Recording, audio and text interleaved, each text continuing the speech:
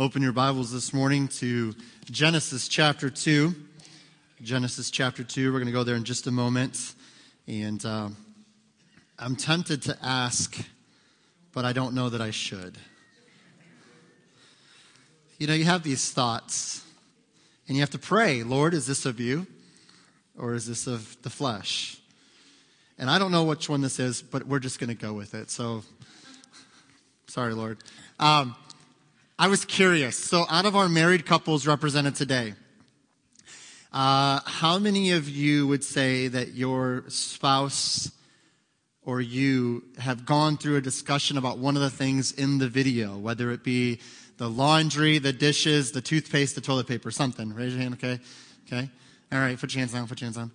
How many of you would say you're the spouse, let me finish the question now, you're the spouse that may have known that doing whatever it was, squeezing in the middle, toilet paper, whatever, you may have known it aggravated your husband or wife just a little bit.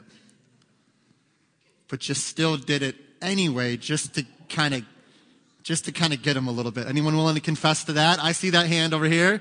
Hands, okay? You guys, this is church now. We got to testify, okay?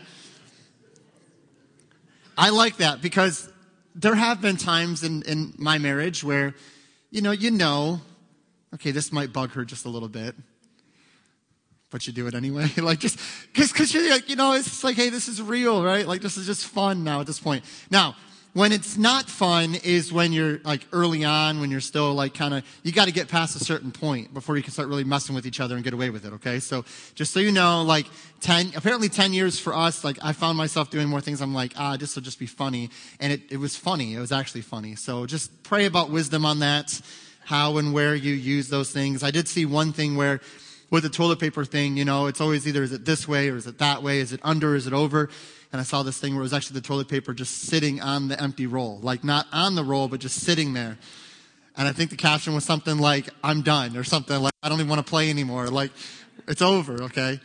That's just quitting is what that is, okay? You got to endure to the end, okay? But this morning we are continuing our series we started last week, Relationship Goals.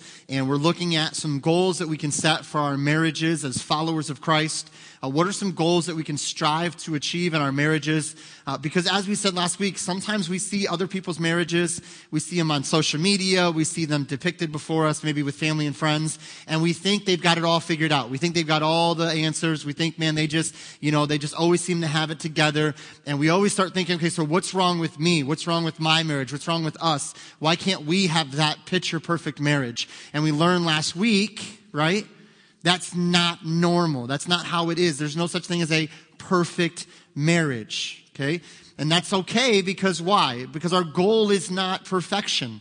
That's not our goal in marriage. It's not to be perfect, right? It's to be healthy. And as followers of Christ, it's to be Christ-centered, Christ-focused in our marriages. And so some of the goals that we're talking about setting, and we're not saying these are the only goals that you can set, but we gave you 4, and we tackled one last week. But the goals that we're setting, that we want to set rather for our marriages, will be that they are Christ-centered.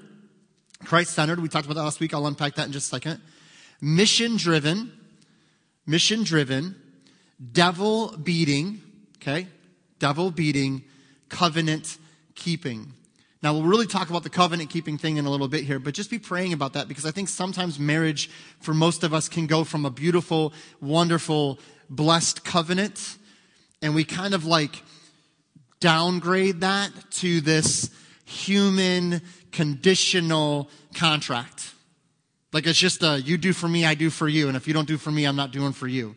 Rather than this beautiful covenant that we'll see in a few weeks that it could be. So last week we touched on Christ-centered marriages as our goal. And we discovered that to have healthy and strong marriages as followers of Christ, we must set Christ as our number one focus, our number one priority. And we do not expect our spouses to meet all our needs because they can't. We realize that full joy and peace come from knowing Christ as my Savior and fixing my eyes on Him. That to have a healthy and strong marriage as a follower of Christ, I fix my eyes on Christ as my number one priority, my number one goal, my number one my priority, if you will, my focus. My spouse is number two to that, okay? My Jesus is number one. My spouse is secondary to that. And what will happen is when I set my spouse secondary to Christ, now what will happen is I don't expect my spouse to fulfill all my deepest longings, desires, wants, and needs.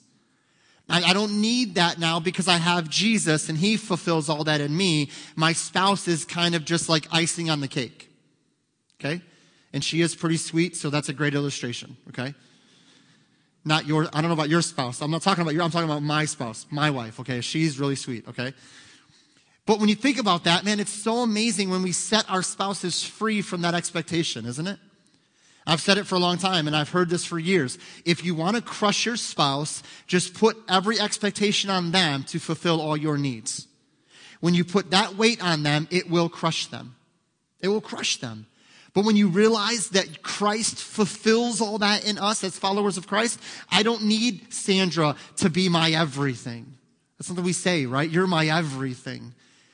Man, save yourself a lot of heartache and a lot of headache and don't make your spouse your everything. Make Jesus your everything.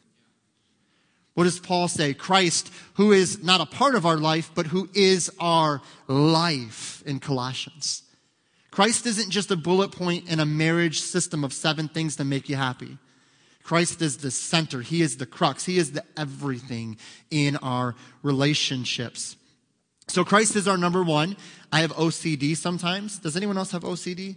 That was going to fall, and it was really scaring me. So I'm just fixing the mic here, okay? So just if you're wondering, what's he doing? Why is he playing with that? For no other reason than it looked like it was going to fall, and I was getting a little anxious, okay? Nobody else ever struggles with that, really? I have issues like that sometimes. Like, I saw that out of the corner of my eye, and I thought someone did that on purpose to mess with me. Then I thought, no, that's just me being cynical. But anyway, when we have these Christ-centered marriages, that's just a little commercial in the sermon. When we have these Christ-centered marriages, we can free our spouse from the burden and weight and stress of performance-driven marriages. Hear me now. Some of us function in a performance-driven system.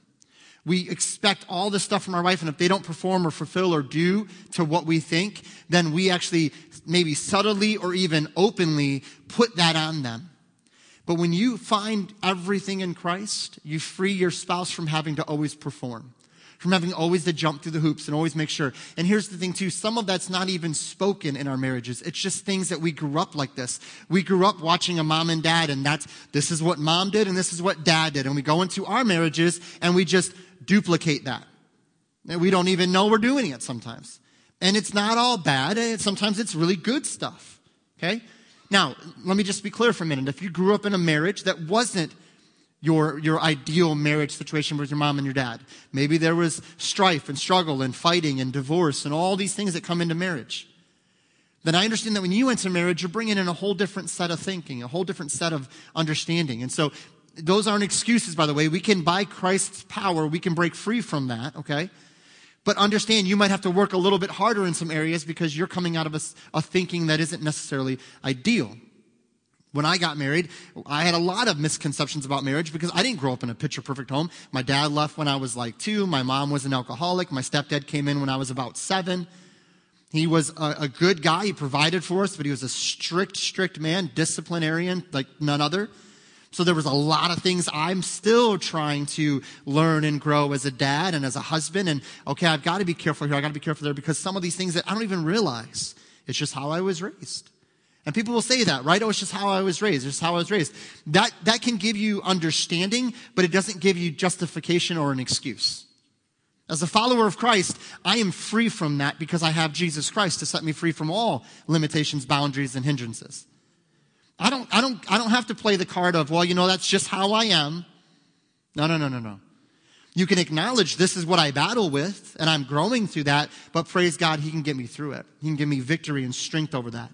And so when you come into a marriage, you have different expectations. And so if I can encourage any couples in here today, whether you've been married for 25, 30 years or 5 years, Have conversations about these things. Talk about expectations. Hey, what do you expect from a husband? What do you expect from a wife? Like, have these discussions so that you can work these things out before 10 years down the road something hits ahead and now there's all these unspoken expectations and there's this bitterness and there's this tension because we didn't even realize what was going on there. When we set Christ as our number one, it sets us free to be all that God has for us to be.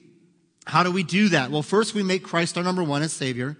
But then we build a spiritual emphasis. We talked about this last week. And how do we build a spiritual emphasis in our marriage? Gave you two things. They're not the only two things, but they're two ideas, two suggestions. Through prayer, praying with and for your spouse, and involvement in the local church. Praying with and for your spouse, and involvement in the local church. And so I just want to throw it out there. You don't need to answer out loud. You don't need to raise your hands or anything like that. Okay, don't elbow anybody. Don't raise someone else's hand. I saw that happen a little while ago. Somebody was raising their wife's hand. I'm not going to say who it was, but I was really surprised when I saw Steve do it. I was just like, wow, I can't believe he just threw her hand up there like that. But how's it going with that? We've had 1 week, by the way. So you've had 1 week. And if you're here and you're married and your spouse is a believer, have you initiated that prayer time? Or have you sat back and said, I'll just wait for them to bring it up? Can I encourage you something? I used to tell our students this all the time. Be the catalyst of change you want to see. If you wait for someone else to do it, it may never happen. But be the catalyst of change in your marriage that you want to see, the healthiness that you want to see. Don't just sit back and say, well, they really should bring it up. Man, if God is laying on your heart, again, and your spouse is a believer, bring it up to them. Hey, can we maybe start doing that today? And again, it doesn't have to be long. What did I say? Keep it short. Right? We don't need to call down fire from heaven. Okay? We ain't calling down the fire. Okay? We're just having some prayer time. Okay? It could be five minutes. It could be 1 minute. It could be 10 minutes. It doesn't have to be this long, drawn-out theological thing. Right? Keep it consistent. Strive to do it every day. Okay? And then if you miss one day, don't miss two. Just some simple goals in our prayer life for one another. Now, again, I said this last week. Let me just say it again for clarity. If you're here and your spouse is not a believer, your wife or your husband is not a follower of Christ, then going to them and saying, will you pray with me, will be really, really awkward for them potentially. And I understand that. And they may not even be interested. That's fine. Then what you do is you still invite them into that relationship. You still invite them into that prayer time. If they're interested, great. You can lead in prayer and pray for them. But maybe pray for them if they're not interested. Spend time in prayer for them. And same thing with the church. If you have a spouse that isn't a believer, that's not interested in church or doing things at church, then you step up and say, well, I'm going to make it a priority to be involved in the local church because I need the strength, encouragement, support from the local church, and I'm called to serve the church. And so how are we doing with that? Just a quick little challenge. You've had 1 week. How are you doing with that? Have you initiated prayer time with your spouse? Have you made church a priority where you said, hey, listen, I really want to make sure that we're involved as much as we can be? If you haven't done those things, then here's the beauty of grace and mercy. It's new every day, and you can start afresh today. If you haven't started yet, start today and just move forward. Don't worry about beating yourself up from the past. Learn from it and move on. So I want to look back at a verse that we read last week, but I want to kind of set the stage for this week as well. Genesis chapter 2 and verse 24. As we're looking into this goal for this week, we're mission driven. We're mission driven. Now that we're Christ centered, now we can be mission driven. Verse 24 of Genesis 2. Therefore shall a man leave his father and his mother, and shall cleave unto his wife, and they shall be one flesh. Let's pray real quick. Heavenly Father, help us to know you more today than we ever have before. I know how it is, Lord, with people, because I'm this way too. We just get going in the motion. We just go through the routine, and we just go to church because it's Sunday morning. I pray, Lord, that we would not do that today. Maybe there's somebody in this room right now that has made it to this point in the message, this point in the service, and they've still not really engaged you. They've not really opened up their heart and mind to you and to what you want to do in their life. They've made it through a time of worship and giving and prayer and fellowship and shaking of hands and all those things, and still, Lord, they're just kind of here. I pray they would know that your grace is for them, that they should not feel bad about that, but make a decision and a choice to open up their hearts and minds to you right now, that you can speak to them. Father, for the ones here that are married, I pray that you'd give us wisdom. For those that have spouses that are unbelievers, I pray you'd give them comfort. And I know their heart breaks for their husband or their wife, but Lord, I know your heart breaks as well for those that don't know you. So I pray that they would find solace and grace and mercy in you, comfort.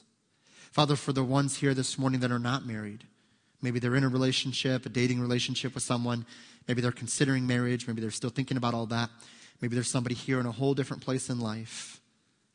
They've gone through some things that weren't of their choosing, and they find themselves now in a place in life they never thought they'd be. I pray that your grace would be with those situations as well, and that we would know that these things we're talking about are not just about for husbands and wives, but they're for individuals, for us as believers, as followers of Christ. We need to be Christ-centered as individuals before we're ever going to be Christ-centered in our marriages or in our relationships as a whole. So I pray that you'd give us wisdom in applying these things to where we are, whether it's relationships at work, relationships at home, whatever it is, Lord, would you be glorified as we understand this deeper by your grace and by the leading of your Holy Spirit. We ask this in Jesus' name. Amen. We spoke last week that God is the author of marriage. God is the author of marriage. That it is his idea. Okay? God is the one who said it's not good for man to be alone. But when you look at the passage here, it's interesting. After God creates woman from the side of man, and as I said last week, and I'll say it again, what a beautiful picture of the relationship of marriage. And I try to say this all the time when I read this passage because it's a good reminder to me, and I pray it's a good reminder to you. A woman was not made from the foot of man to be ruled over by him, like to be under his foot and just dominated. A woman was not made from the head of man to rule over him, but made from the side of man to walk with him in this life. Now, we know that when we get into more scripture and later on in the New Testament, we see that God calls the husbands to be the head of the home and to lead the home. But never misunderstand that. That is never meant to be where the man rules with an iron fist. That is never what it's intended to be. It's a Christ-like leading in the home. And so we understand that, but in this context, we see it's a relationship first, equal submission one to another. Then the husband can lead and the wife is then able to submit, not in an act of degradation or lesser importance, but in an act of submission to a Christ-like leadership. But we see this here, that God is the author of marriage, that it is his idea. But notice that Adam actually made the choice to receive Eve as his wife. Adam actually agrees with God that it's not good for him to be alone and makes the choice to receive Eve. You notice this in verse 23.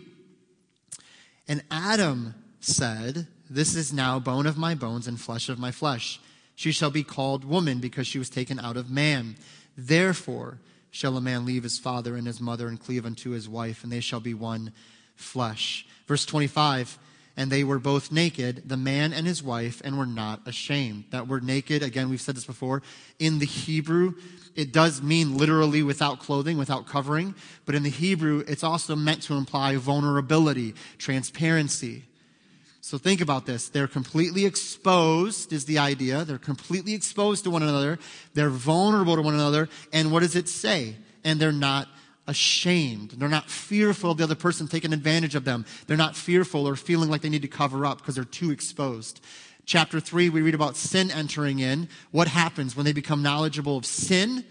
Right? They disobey God's law, God's command. They eat of the fruits. Then it says they noticed they were naked and tried to cover themselves because that innocence was taken away. Now it's no longer I'm vulnerable and exposed to you completely and freely because I trust you. Now it's no, I'm fearful that you're going to take advantage of me. I'm fearful that you're going to misuse me or mistreat me. I just don't trust anymore. It's broken, this relationship. And it's an amazing picture of what marriage was supposed to be and what sin has done to marriage. Your husband and your wife, as a husband and wife rather, you're meant to be vulnerable before one another, exposed before one another, open. You want to have a healthy marriage? Feel free to say anything to your spouse without being judged or condemned. And that's what marriage is meant to be in Christ. That I could go to Sandra and I can lay bare anything. And I have a heart of confidence that I know she will not judge or condemn me. That she will receive that and say, okay, and this is where I'm at. And that's what marriage, that's the goal of oneness in a marriage. You see, God doesn't command Adam and Eve He doesn't make them. It's Adam who agrees with God and says, yes, I receive Eve as my wife, and we are now one. God brought her to him, and Adam declared they were one flesh. God joined them together because they chose to be joined together. We too in marriage are united to one another, to another person. We're united together in a wonderful covenant of marriage. We join in union for the rest of our lives to this person. This is the whole point of various unity ceremonies at weddings. Why do we do unity ceremonies? Because it's showing two becoming one. Now, I will say this. I've been to a lot of weddings. I've done a lot of weddings. And unity ceremonies always give me the most anxiety. Just being real. I was at one wedding where apparently these candles were brand new. And I've never noticed this before. I've never known this, okay? And apparently you're supposed to pre-light or trim the candle wick thing. I'm a guy. My knowledge of candles is pretty low, okay? I don't know a lot about candles. We're at this wedding. During the ceremony, the couple comes to the table. It's so cute. Everyone's music is playing. They take their little candles. They smile at each other. And they try to light the candle. Guess what happens after like about 5 seconds? No, it's not lighting. The wick is just sitting there. It's not lighting. It's not lighting. It's not lighting. I'm standing off to the side. It's not lighting. This is a long time. This is awkward. So the couple's looking at me like, what do we do? Do we just keep trying or what? I said, it's okay. Just go back to your spots. It's okay. Just go back. I'm not kidding you. Like 25, 30 seconds of trying to light this candle, it would not light. Another unity ceremony. They're not here, so I can say this, okay? The husband loves farming. The wife loves coffee. So we're at this chapel, wood everywhere. Wood platform, wood table, wood everywhere. Very old chapel. And they decide, hey, this would be cute, cool, and this would be cute. We'll take a jar of like grain or seeds, and we'll take a jar of coffee beans, and we'll do like the pouring, and it'll layer it, and it'll be really cool. So they get a funnel, and they put a funnel in the jar, and they're pouring, and they're pouring, and they're pouring, and I'm standing there, and I'm like, this is really kind of cool, And all of a sudden, they decide to, after they're done filling, to pull the funnel out. But guess what was still in the funnel? A whole lot of coffee beans. No joke. The entire funnel is full of coffee beans that had not dropped down in there because it was too full. When they pulled that funnel off, coffee beans go everywhere. Do you know what the sound of coffee bean makes on a wooden platform in a silent chapel where no one is talking? It was insane how loud it was. And they're looking at me, and the bride's trying to catch them, they're rolling off the table, and the husband's just laughing and like, oh, this is hilarious, look at this. And go back. I go back, I'm like kicking the coffee beans out of the way so no one dies. Okay? That ceremony, as much anxiety as it gives me at times when I do weddings, and so if I ever do a wedding for you and you're like, hey, can we do a unity thing? Yes, okay? But I've learned some things. I've learned a few tricks, okay? The whole point of that is what? That two become one. That's a beautiful part of the ceremony. It really, really is. As much as I joke about it, it really, really is amazing to see that happen. And so as two become one, and we understand this idea of unity, how does this affect our mission? Remember, we're talking about being Christ-centered first and mission-driven in our marriages. And so as we understand this idea of unity, it directly affects our understanding of our mission. And so as one, husband and wife, as one, we can focus on the mission we have been given. But again, if you're here and you're not married or in a whole different place of life, you have the same mission. You have a mission given to you as well. And so whether it's an individual or together as one, we understand we have this mission to accomplish that we've been given.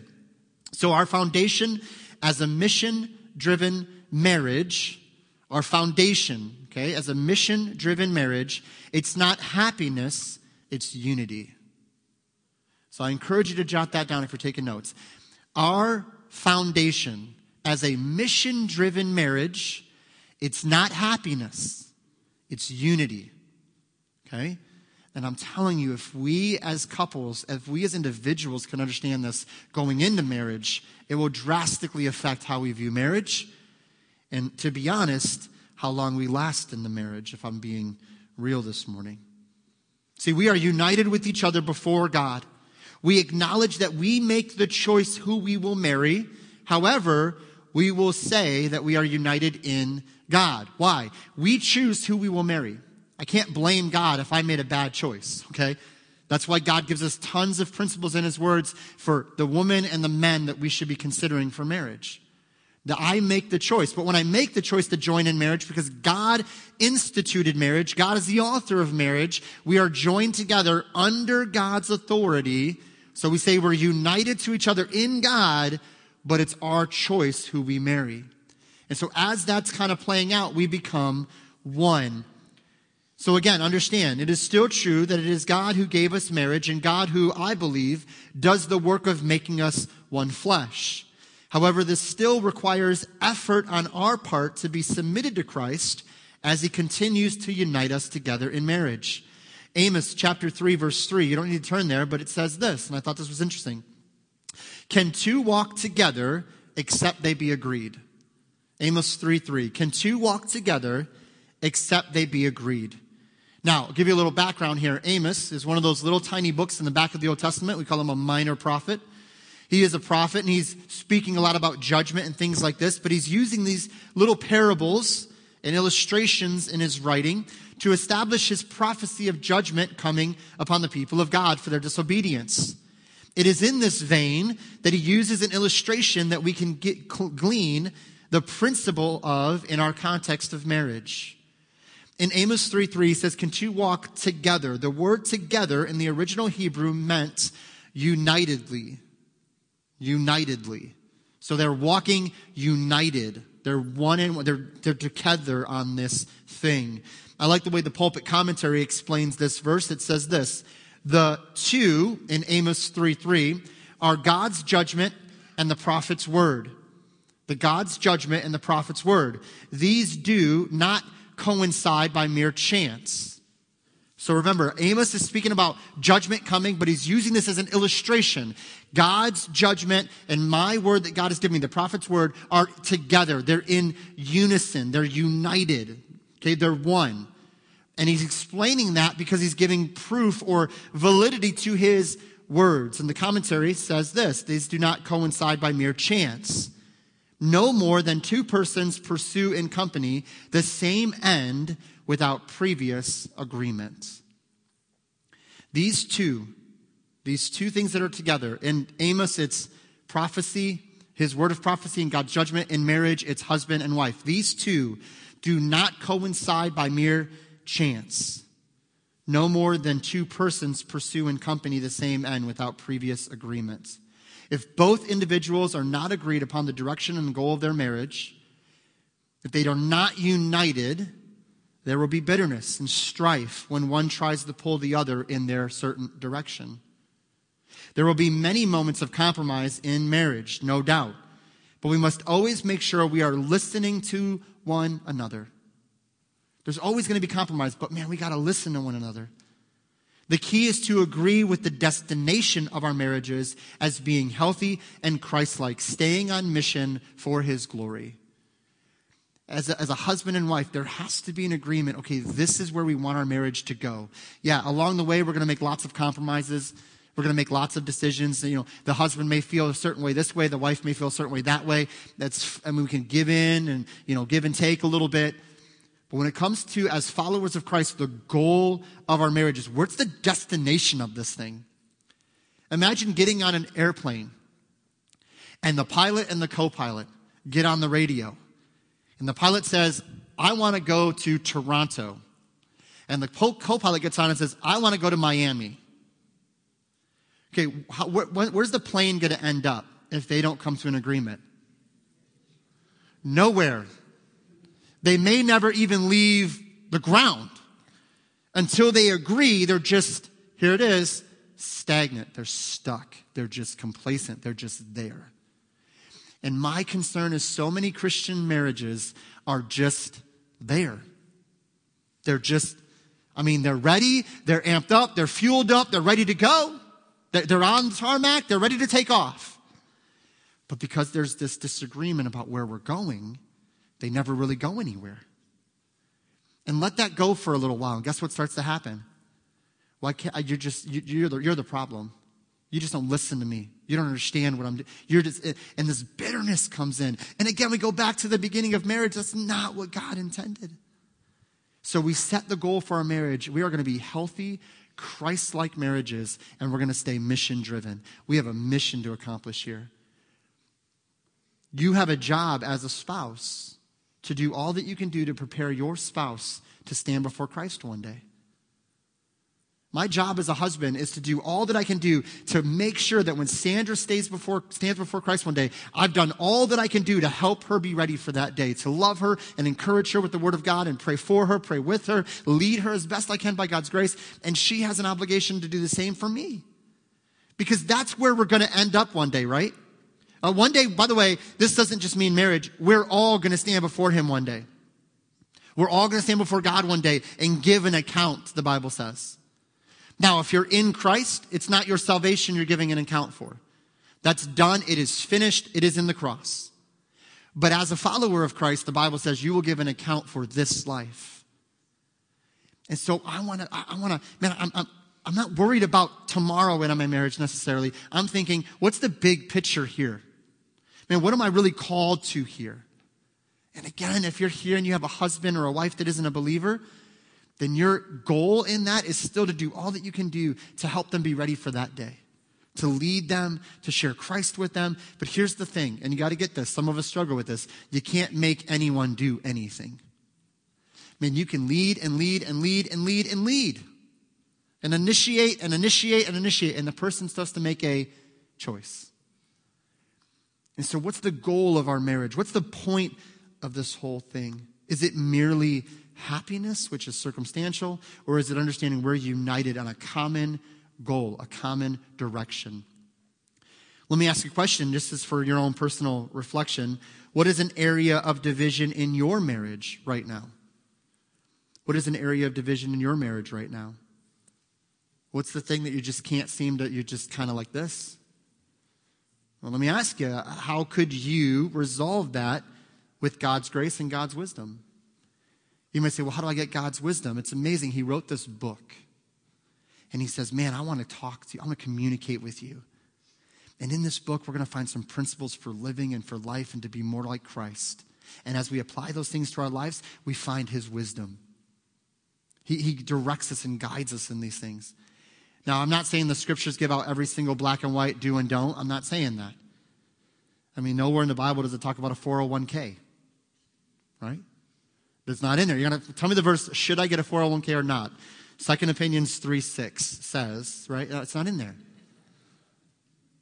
So what do we do then? We approach this as the gift of God that He communicated to us to say, here's some principles, here's some things to put into place so that when you come up against those decisions you need to make that aren't spelled out in Scripture, you've got a base of wisdom, a foundation. Okay, God, I believe this is what you want me to do because of these other principles here.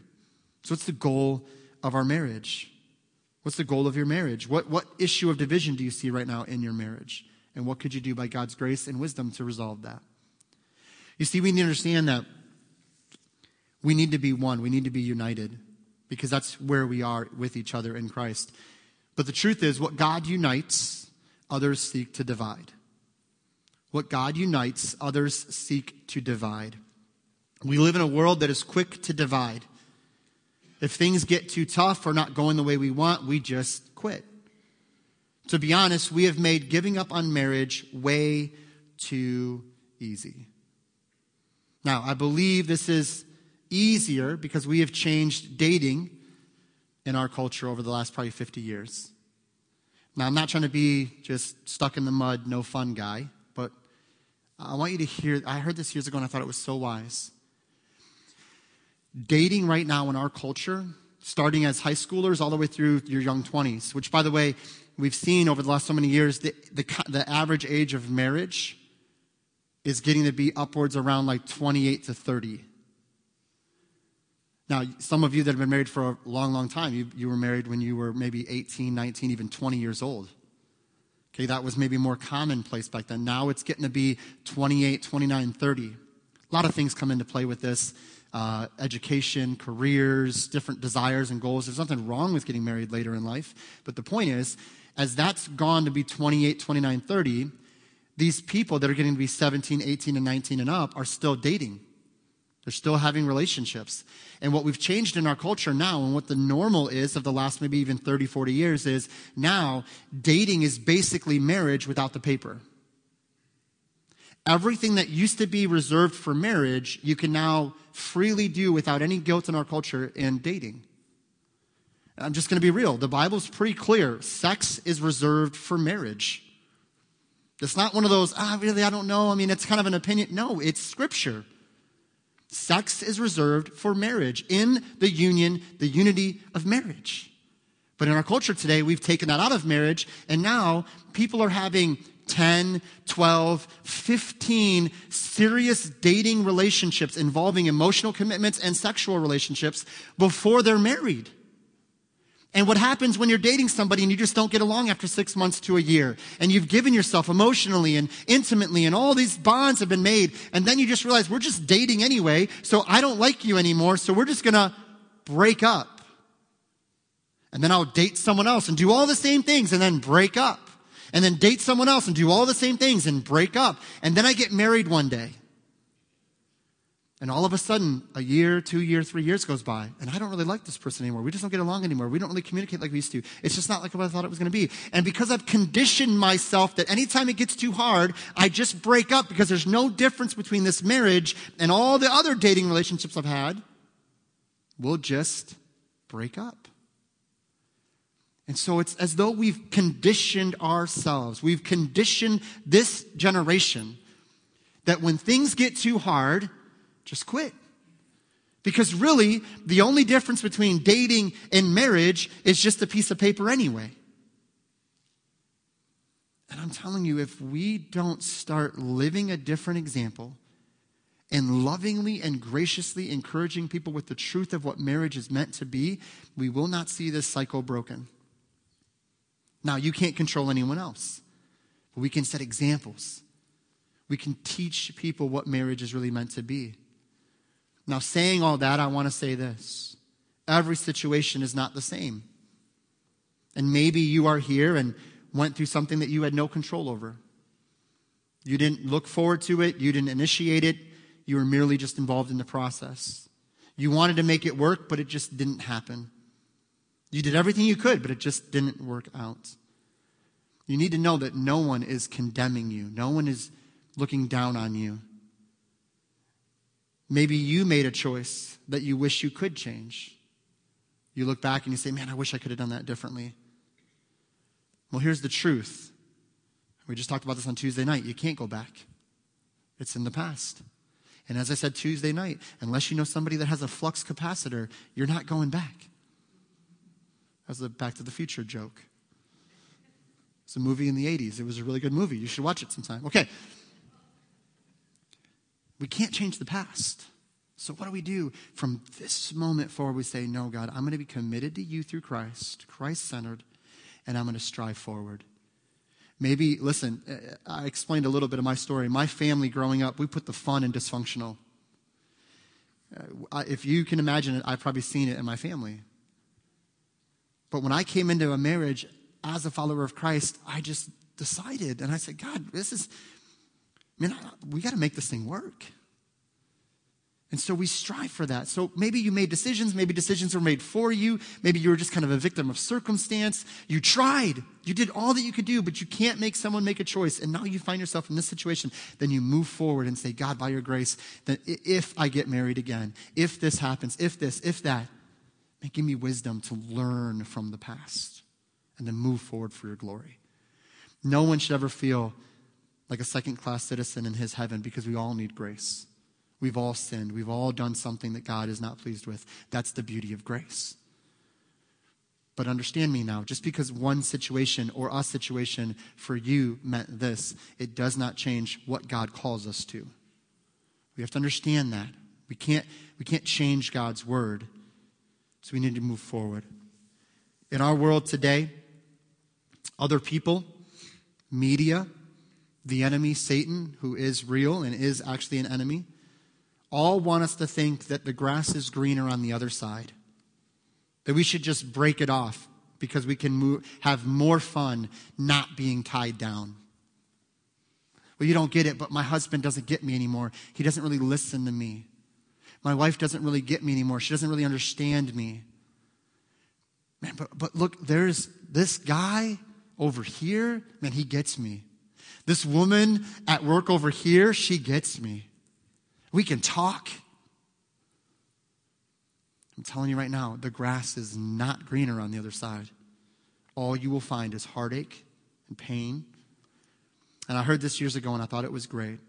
If you think the grass is greener on the other side, it just means it's time to water your grass.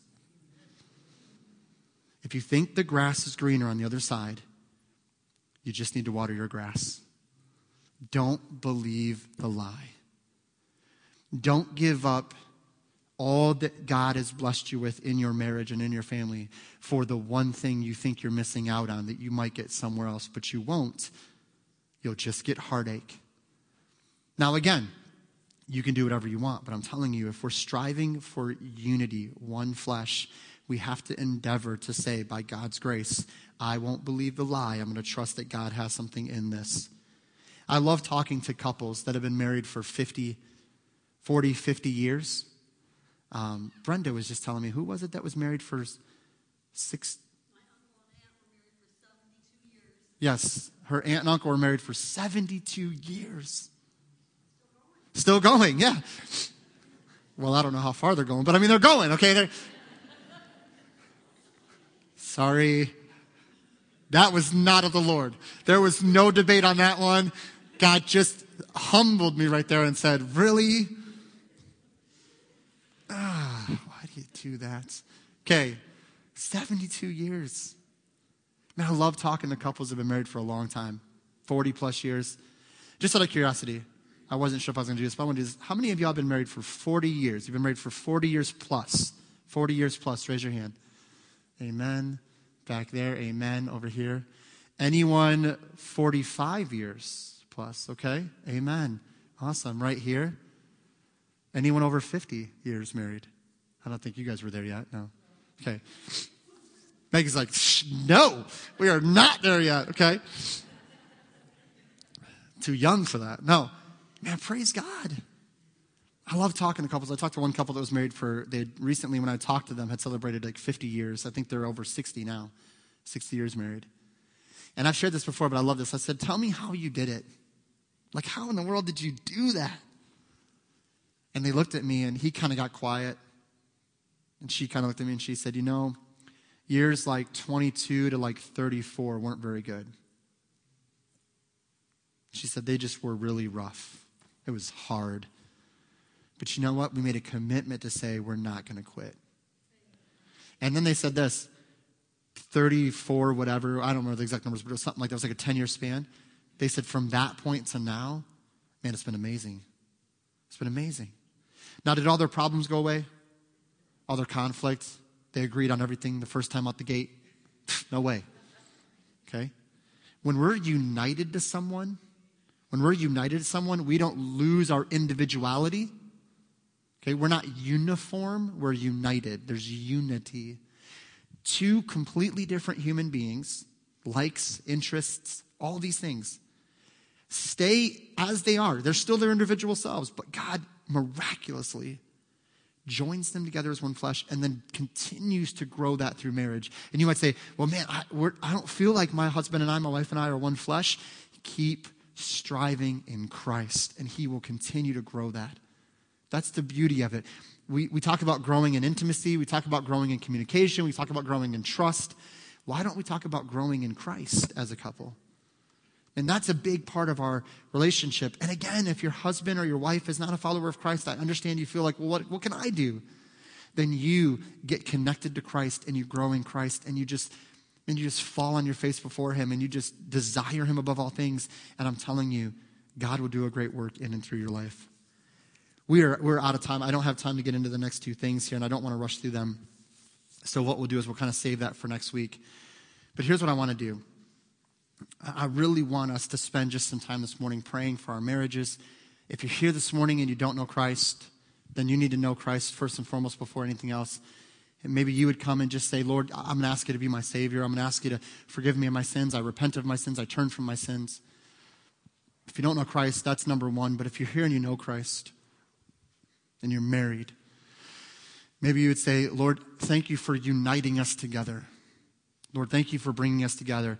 We made the choice to get married, but thank you for being the authority over that, for drawing us together and uniting us together. And I pray that we would grow in that unity, that we'd continually become one in Christ. Are you Christ-centered, or is that the foundation? And if you are Christ-centered, he's your number one. Maybe you would come and pray, husband and wife, or maybe if you're here and your spouse isn't here, or in a different class, or maybe serving somewhere or something, maybe you'd come and bend a knee and say, I want my marriage, I want our marriage to be Christ-centered, to be mission-driven. Because listen, we've got to be united as one in our marriages before we ever go out and do what God has called us to do. Because we'll get into it next week. The picture that God has given the world for his love for them, that Paul references in Ephesians, is marriage. In Christian marriage, we see what is meant to be the greatest display of God's love for the world. By the way, that's also true of us as individuals. Do you know what the greatest testimony of the love of God for the world is? Our love for one another. It doesn't mean we're always going to agree. It doesn't mean we're always going to get along, whatever that looks like, best friends, but we can love one another. We can pray for one another. So whether you're married, single, in a different situation of life, wherever you are, how is God speaking to you to say, man, I need to be united either with my husband or my wife, but if I don't have that right now, I'm not in that relationship yet, then man, let me be united to Christ. Let me be drawn into a deeper relationship with him. Because I'm telling you, if you're here this morning and you're thinking, man, if I can just get married, then I'll be content. If I can just get to that point, then everything will be fine. Okay? It's not going to happen. If you're not content in Christ without a spouse, or without the career, or without the raise, or without the money, or without the success, or without the car, or without the kids, if you're not content in Christ because you're in Christ, and that is all, then you will never be content, truly content with all the stuff. It's just truth. And so let's get united to Christ, number one. We're joined close to him in Christ, in his blood, death, burial, and resurrection. And then from that, the fruit of being one with our spouse will grow. So let's bow our heads and have a word of prayer.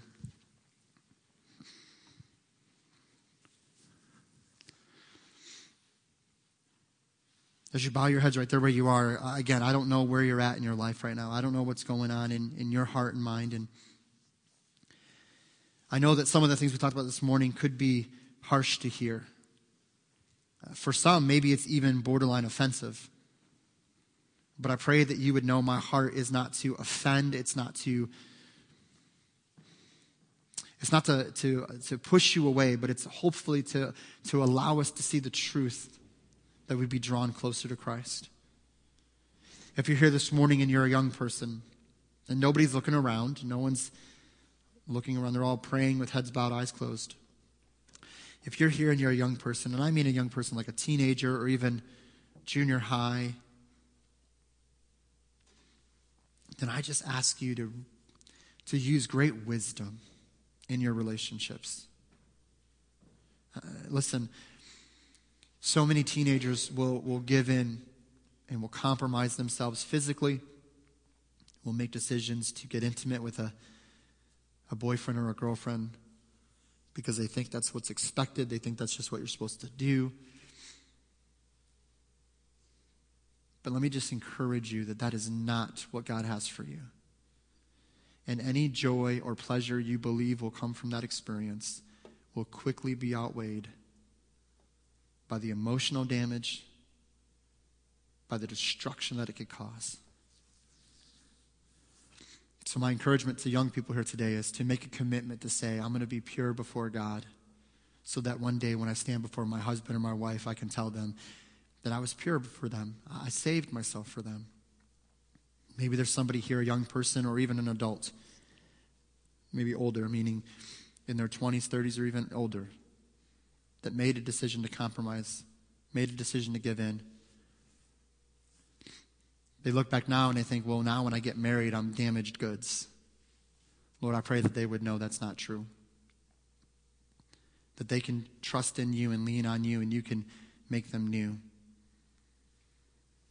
Father, I pray in all these things you'd give us great wisdom. I pray that as husbands and wives that we would strive to be Christ-centered, united with Christ and united with each other to the glory of God. And whatever that looks like, Lord, I pray you would do a great work. I pray you'd lead, guide, and direct. And I pray that as couples, as individuals, we would look to you for all things as you lead, guide, and direct. Father, we ask that in all these things that you would be glorified, that you would lead, guide, and direct and speak into our hearts. Father, may you guide us and open our hearts and minds to all that you have for us. And we ask this in Jesus' name. Amen. Would you stand to your feet this morning? As the praise band leads us in a song of invitation, maybe you'd come and pray. Husband and wife, maybe as an individual, you want to come and pray. Whatever God is doing, would you just respond to him as he is initiated in our lives this morning?